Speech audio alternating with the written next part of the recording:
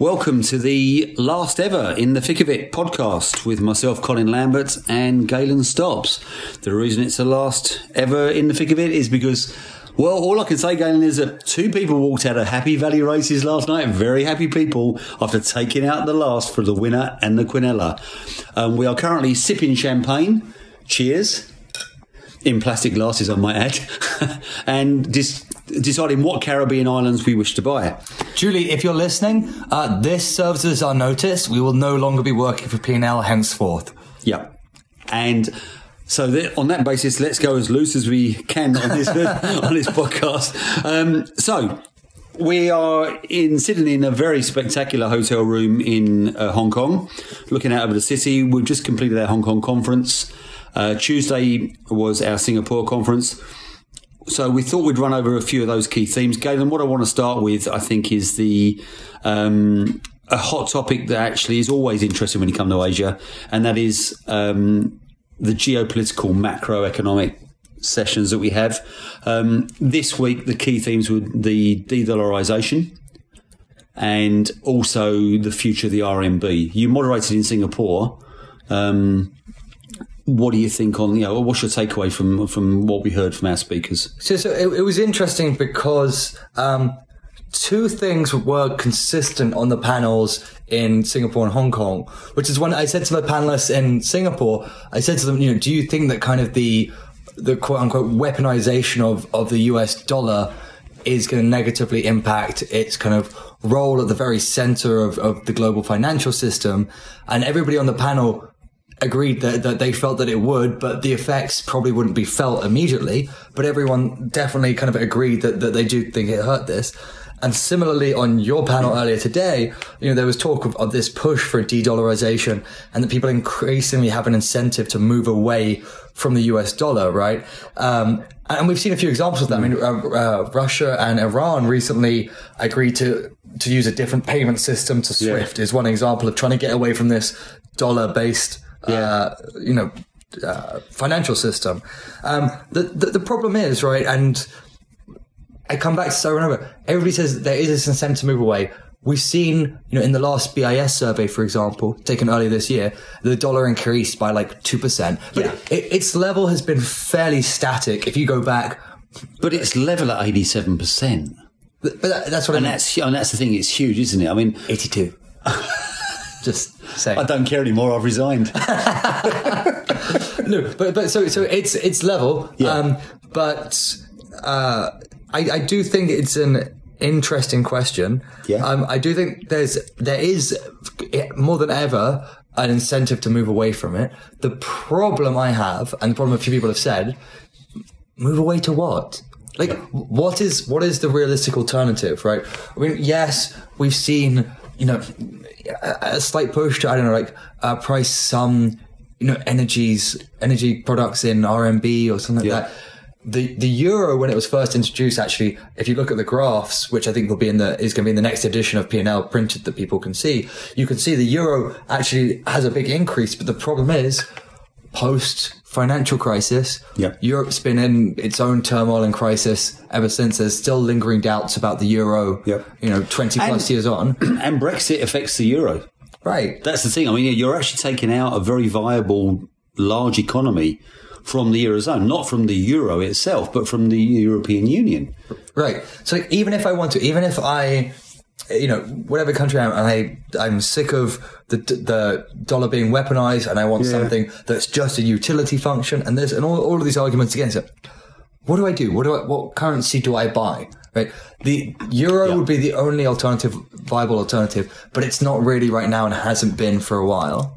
That was an interesting one because today I asked my panelists on this panel in Hong Kong the question about the RMB as a reserve currency, and they gave me some really good answers about why it works. But I'm still come back to being a basic trader, and I get why it would. The US could actually look at this and go, that's not a bad idea, because if you do get the RMB as reserve currency, then what's going to happen? A lot of reserve managers around the world are going to buy a shed load of RMB and sell dollars. So therefore, Trump gets his weaker dollar renminbi. The problem is, A, we're not seeing that in the markets because I don't think the shift is quick enough. And B, I'm not convinced the Chinese want it. Now, so I'm disagreeing with one of my speakers today, I should add, who was very firm that actually the Chinese do want reserve status. But I kind of look at it and think, you lose control when you become the reserve currency. Do they want that? So that's an interesting question. And actually, this plays into, there was actually disagreement between, they don't realize it, obviously, our panel in Singapore and our panel in Hong Kong today, which was in Singapore, we talked about why, according to the latest BIS numbers, the growth of the RMB is kind of stagnated relative to the overall market. And one of the reasons people gave, because, you know, the 2016 survey, that was one of the big growth stories, right? Yeah. It jumped up into the top 10. I was included in the IMF's special drawing rights basket. Yep. You know, everybody's like, oh, it's internationalizing and it's becoming a much bigger part of the market. Simultaneously, you had a platform like EBS saying, oh, you know, we call it the minor major now because, you know, it trades the same way and it's one of our biggest currencies. So that seems the narrative, right? But the panel in Singapore said very much that actually in the intervening time between 2016 and this latest survey, the policy and the emphasis from China is actually they've cooled on the idea of internationalization and being a global reserve currency, which was actually at odds with what one person said today, where they were talking like China was still very intent in moving from a trade currency to a global reserve currency. So I thought that was actually kind of an interesting disparity. Well, it kind of shows that nobody really knows. Right. It's one of those things where we're like, well, we think we know what's going to happen, but actually, do they want the consequences of what we think will happen? But on the point of losing control, right? I think one interesting thing on the de-dollarization point was, today someone argued that the US is going to become less relevant globally because they're taking a step back, or they're trying to take a step back within globally, part of their kind of America First policy, right? And that China is in many ways stepping into this void or trying to. Now that actually rhymes with something that I was talking to another investment firm recently. And they were kind of saying exactly, they were saying the only way they see the dollar losing its current status in the kind of global financial service is two things. One, if a better alternative shows up. Yeah. And they're like, of which there is none right now. No. They're like, two, if the US abdicates its role. Yeah. And they were saying, and there's an intellectual strain right now in the US, which says that actually being the global reserve currency, to your point about control, is actually not beneficial to the US. Trump's been trying to get the dollar lower for how long, and he's failed miserably because it's a reserve currency. And that's it. And people are people buy the treasuries, but not their products. And what they want to say to people is buy our products, not the treasuries. And so, you know, assuming a Trump victory, for example, in 2020, does that kind of abdication from its role at the heart of the financial system continue? That's possible. And so I think that would aid the de-dollarization argument. I just still don't see what the alternative is, though. Well, I look at it and go, the euro was developed in a society that is open, democratic, reasonably coherent. all things that would actually, how the times have changed. Exactly. Yeah. But all things that would actually, you know, appeal to a reserve manager. And all things that probably, you know, if the US said we're going to have our reserve status diminished and we've got to share it with someone, their option would be to share it with Europe, I would suggest. The problem is that if Europe can't do it, I don't see how, in the current situation, China can. And to your point, I don't see how anyone can. I mean, interestingly, it was a little while ago now. I've been on the road for 5 weeks, but at our Copenhagen conference, the question was put to some of the speakers on one of the panels there: do global reserves still matter? And the answer from most of the panelists was not as much as they did a few years ago, which I thought was kind of an interesting point. Is that short-termism though? Because I look at it and go, yeah, it doesn't really matter until it does. Well, yeah, because let's face it, every currency crisis has been brought about by a lack of reserves. True, but I think it's equally true that it maybe doesn't matter as much right now as it did a few years ago. Yeah. But in a year's time, it could matter much more than it does now. I don't think the two are kind of mutually exclusive. Is this where we mentioned Gordon Brown? Selling off UK's gold at $140 an ounce just before it went to 1,000. Yeah. Seriously, Brown, you owe me still. I pay taxes on that. No one hits sixes every shot. Not that I'm defending that terrible decision. No, it's fair enough, yeah. No one gets every trading decision right, as was pointed out today by several of my panellists. No one wins big on the last race at Happy Valley. Apart from us. Yes, that was a high five. Okay, moving on. The other thing that I found quite interesting, so we opened up our Asian swing with a panel session on building a liquidity hub. We're swinging through Asia, mate. That's what they do in US elections. They have a southern state swing, don't they? I was checking I understood that right, because there was room for misinterpretation there. Overload of detail. We don't need that. Liquidity hubs. We had a panel on the efforts by the MAS in Singapore to get a liquidity hub there. And I guess first thing to say is I did actually turn around and say it is quite surprising that the third biggest centre in terms of FX volume actually hasn't had one of these for the last 10 years. And I was told afterwards privately that apparently the plan's been going for 5 years. And the MAS have gone public in the last year. Yeah, so I actually spoke to a few people who were in the audience who told me they were like, oh, it was really interesting because they'd known about this for some time. Yeah. But there just wasn't enough to say because it wasn't, to use their words, real yet. Yeah. And they're like, now it's real. There's actually something to kind of discuss and debate and get into it. I also think there's an element of controlling the timing, though. I think, the MAS have turned around and said, we're ready to go now. And now all of a sudden everyone wants to talk about it. Right. It's Singapore, mate. What do you... An element of control? Well, all I would say is that I found it really interesting because the question I repeatedly put to the panelists, and they repeatedly knocked it back and decided to talk about something else, was where's the buy side? So this was, I actually thought, one of the key points from that panel. And actually, someone kind of did address it. I mean, someone said that they actually said the elephant in the room here is still the fact that without the clients, you can have all the platforms, which they don't, all the liquidity providers, which they don't. But they do have some of each. Let's be clear. Oh yeah. Definitely progress has been made. Yeah.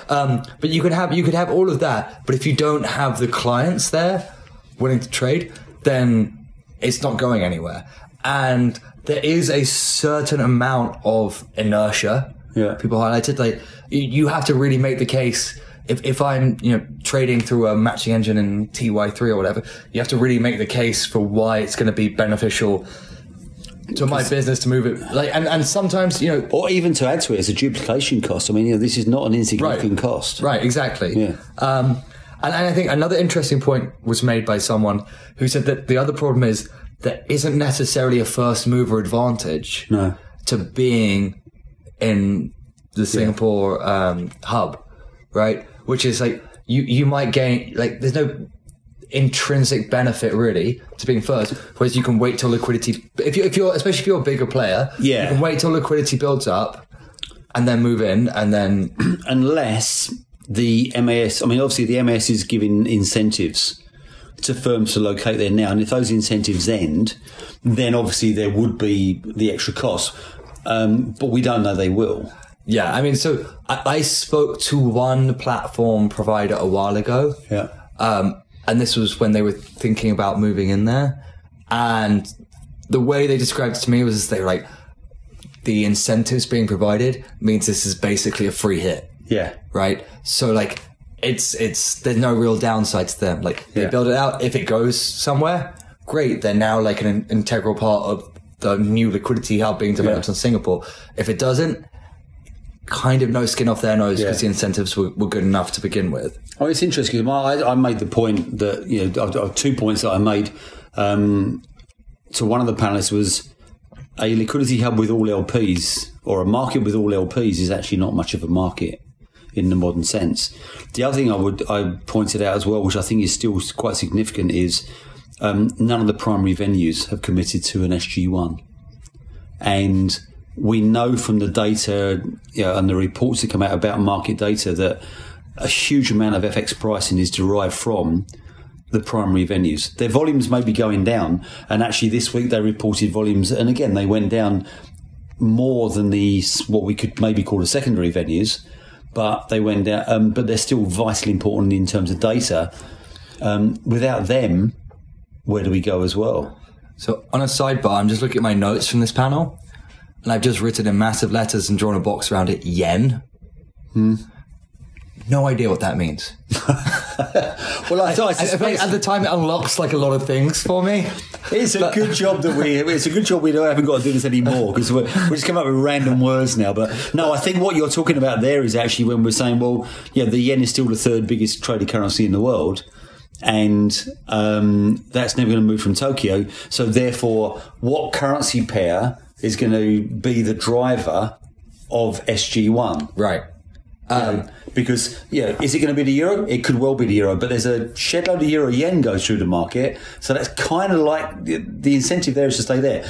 The primary market for euro and yen is EBS. They've already said at this moment in time they're not going to be going to SG1. So is it sterling? Is it Swiss? Is it Aussie? None of them are really going to be able to do it. I mean, so that's one thing. And another thing is, right, which is, this is probably more of a long-term challenge for the liquidity up there. But I did, from the audience, raise the point, which was in the latest, again, going back to the BIS numbers, it was noticeable that mainland China jumped up, still very small. Yeah. I should emphasize that. But mainland China jumped up a number of places and is now, I think, the 13th largest FX trading hub. Yeah. Right? Now, again, I stress, it's still very small in comparison to a lot of them. But, right, is if you're trying to build out a liquidity, because one of the questions you asked was like, okay, how far does this go? Do we start having like a hub in Malaysia or SH1? Yeah. Like Shanghai 1. How many do we need? And like, particularly because, the Chinese market is obviously such a big one, right? Yeah. If we have that, like, do we need, okay, you could make a case, maybe, that you need like a TY3 and a SG1, right? But then do you need an SG1, an SH1, and a TY3? Suddenly it starts, and I think my read on the answers that were given was that in the long term, it would be competition for an SG3. I don't think anyone thought there was going to be, an Equinix data center in there anytime soon, for example. No. But I do think that was an interesting data point. Yeah. That mainland China grew so much in terms of FX trading in relative to where it was. I should stress it. Base. Couple of things. Actually, and they kind of loop back to what we were just talking about, reserve currencies and so on. It's interesting to me that the 13th most traded currency or centre and the 8th most traded currency are being talked about in terms of reserve status. What happens to like 3, 4, 5, 6 and 7? We're assuming they're going to overtake that one. Or the pound won't be worth anything on January 31st, will it? Who knows, mate? Who knows? It could be worth nothing on December the 13th. So it's like anything could happen there, yeah. And I think the other thing is as well that if you look at where data centres have been built up, it started, obviously, it was London and New York. They were the first two.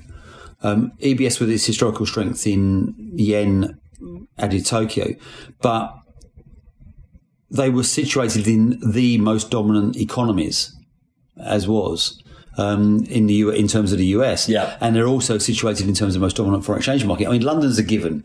Yeah. With half of foreign exchange trade going through London, it's always going to be where you're going to put it. But when and its geographical location, right? Yes, exactly. Yeah.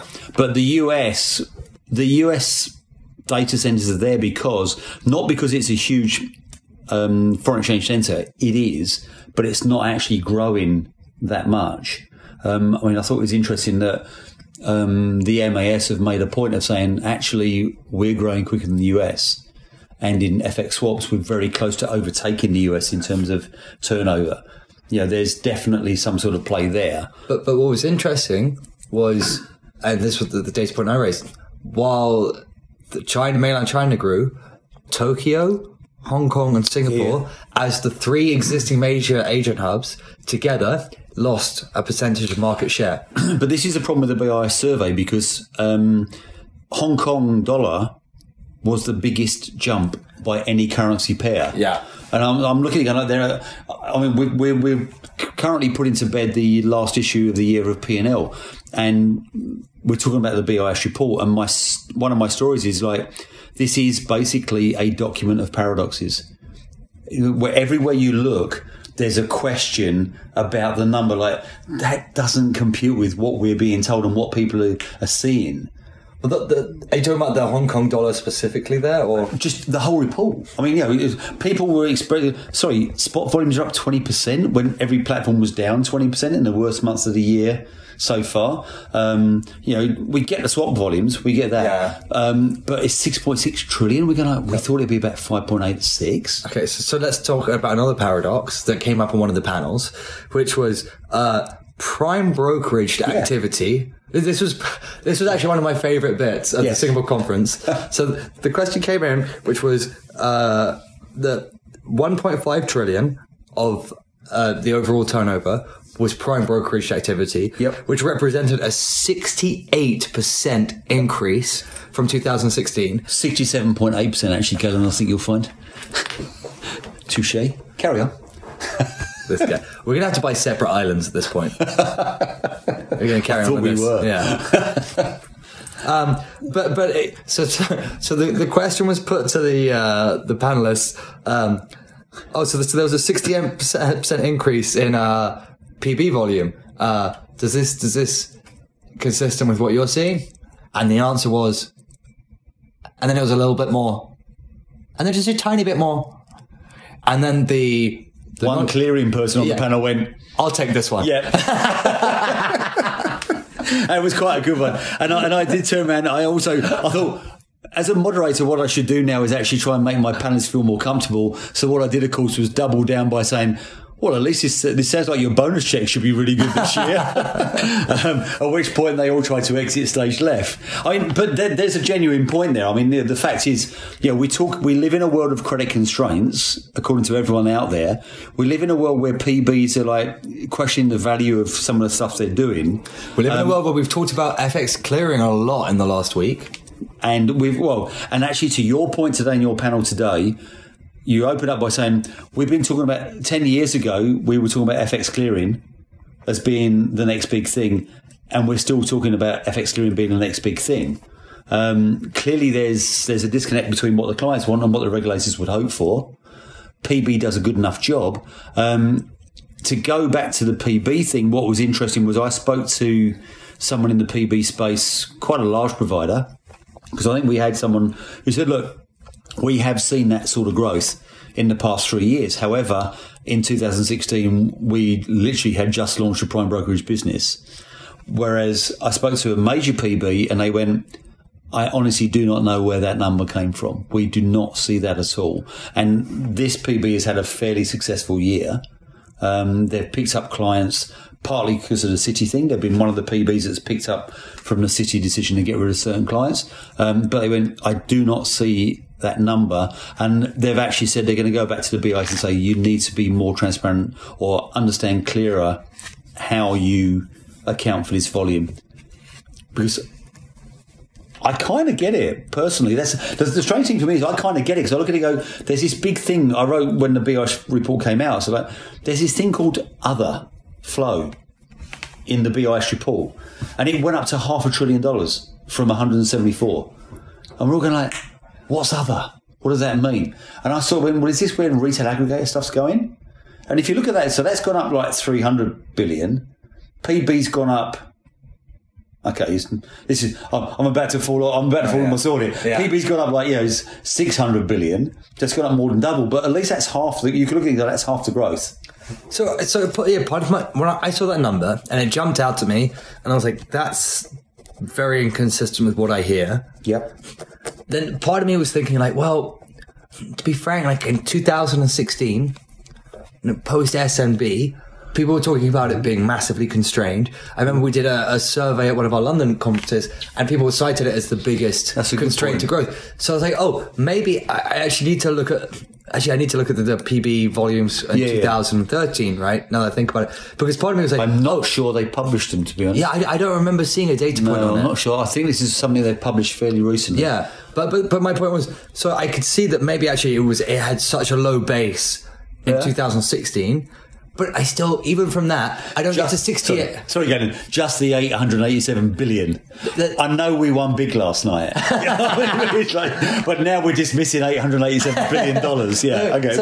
So that's what I mean, right? Like, I think that if it was like, I don't know, a 30% increase, 30 to 40% increase, I could get there from, you know what? Actually, however constrained people think credit is now, it was worse in 2016. Yes. Early 2016. But I still don't get to just, and this is just like anecdotal finger in the air. This is why I love doing these podcasts, by the way, because you can just say stuff like that. But we have no knowledge of this, but it's a fact. Yeah. I have no knowledge of this, but it's a fact that 68% feels rather high. Yes, yeah. And actually, having said that, I think your point on the SMB is actually a really good one that nobody has raised to me. In all the conversations I'm having about all the different numbers around what's happening around the BOSH report, nobody's actually turned around and said, but you do realise that the 2016 survey was taken after the SMB managed to pretty much destroy the FX world. And so therefore every PB went whoosh, cut lines everywhere. So maybe that's... What a shame. In our last ever podcast, you come up with a moment of genius. I know, right? Every dog has its day, Gordon. I blame the champagne. Yes, exactly, yeah. And we need to get another one fairly soon. Carrying on, the other big subjects matter in our conversations, we'll go into this briefly because we spoke about it last week in the podcast, is there's been a lot of conversation on the panels, probably more importantly off the panels, about the number of platforms that is optimal, should we say, to use a modern terminology, for an LP to connect to. Obviously, this all starts from Citi's apparent decision to survey where they connect to and make cuts. I said last week I'd already had 2 or 3 people talk to me about it, saying I think it's a good move. I can now update that number to 7 or 8 major LPs that have all said we are at some stage of that process. Yeah, people approach this subject very delicately. Yes, on the panels, definitely. Yeah, there was a lot of oblique references and kind of dancing around the subject matter. But I do think that there was one interesting bit for me, which was when you basically try to pin someone down about, like, is the market being forced to recognize the value of liquidity more? Yeah. And has it been massively undervalued for some time? Yep. Which, much as it pains me to give you credit, you have maybe brought up once or twice in your opinion pieces. But mine not twice. The way that they express this, and I thought it was actually rather wonderful. Whoever this person's PR person is would be very proud of them. The phrase they used was that we're increasingly confident expressing the value of our liquidity. Yes. It's pretty good, right? That was pretty good, because I'm sitting there like, what the hell does that mean? It's like, I think that's a yes. Yeah. I think we're saying we're going to cut all these people off because, why are we paying this money? But it was expressed so well as like, there's plausible deniability. They definitely left themselves wiggle room. Yes, definitely, yeah. I think one thing I would say is my takeaway from this week, and obviously this is the first time we've had the opportunity to sit down with a lot of market participants in one room, rather than just doing our usual grind of phone calls and one-to-one chats, is that I haven't yet found anyone beyond maybe a peripheral platform who thinks this is a bad thing. Just about everyone I've spoken to said it makes perfect sense. We have got too far. There is a question around fragmentation where it stops becoming valuable. The only point I would make, though, is I did my end of term panel this afternoon. I actually introduced a panel by saying it's my last panel of the year, and obviously thanks to last night at Happy Valley, it's my last panel ever. But I turned around and said, we were a bit loose. We're a little bit loose, I think it's fair to say. But they were the ones that turned around and said, actually, no. When it comes to the NDFs and platforms trying to build, put competition into the NDF space. We want more fragmentation. So what they were what I took away from that was, well, in G10 we want less fragmentation, but in the emerging markets we want more. Because guess what?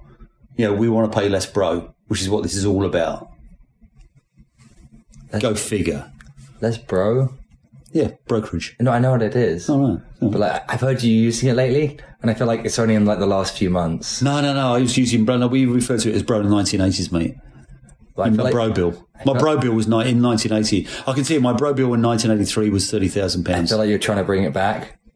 It's like one of those things you're trying to bring back and it's not working for you. When I own my island and I have my own personal army that will be bigger than your personal army and will dominate your island if you don't do this, then I'm going to bring back what I want.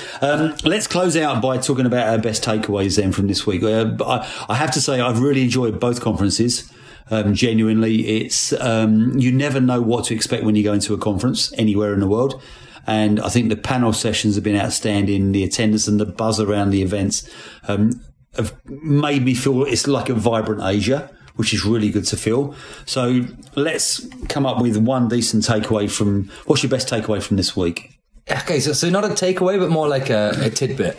Yeah, a detail, if you will. Detail, I like it. No, I really enjoyed actually. So there was one panel that actually you were moderating, talking about execution, and someone was talking about how they'd had conversations with clients where they now design algos to lose money in the first 30 seconds because they looked at the data, and if they do too well in the first 30 seconds, it's ultimately detrimental to the execution.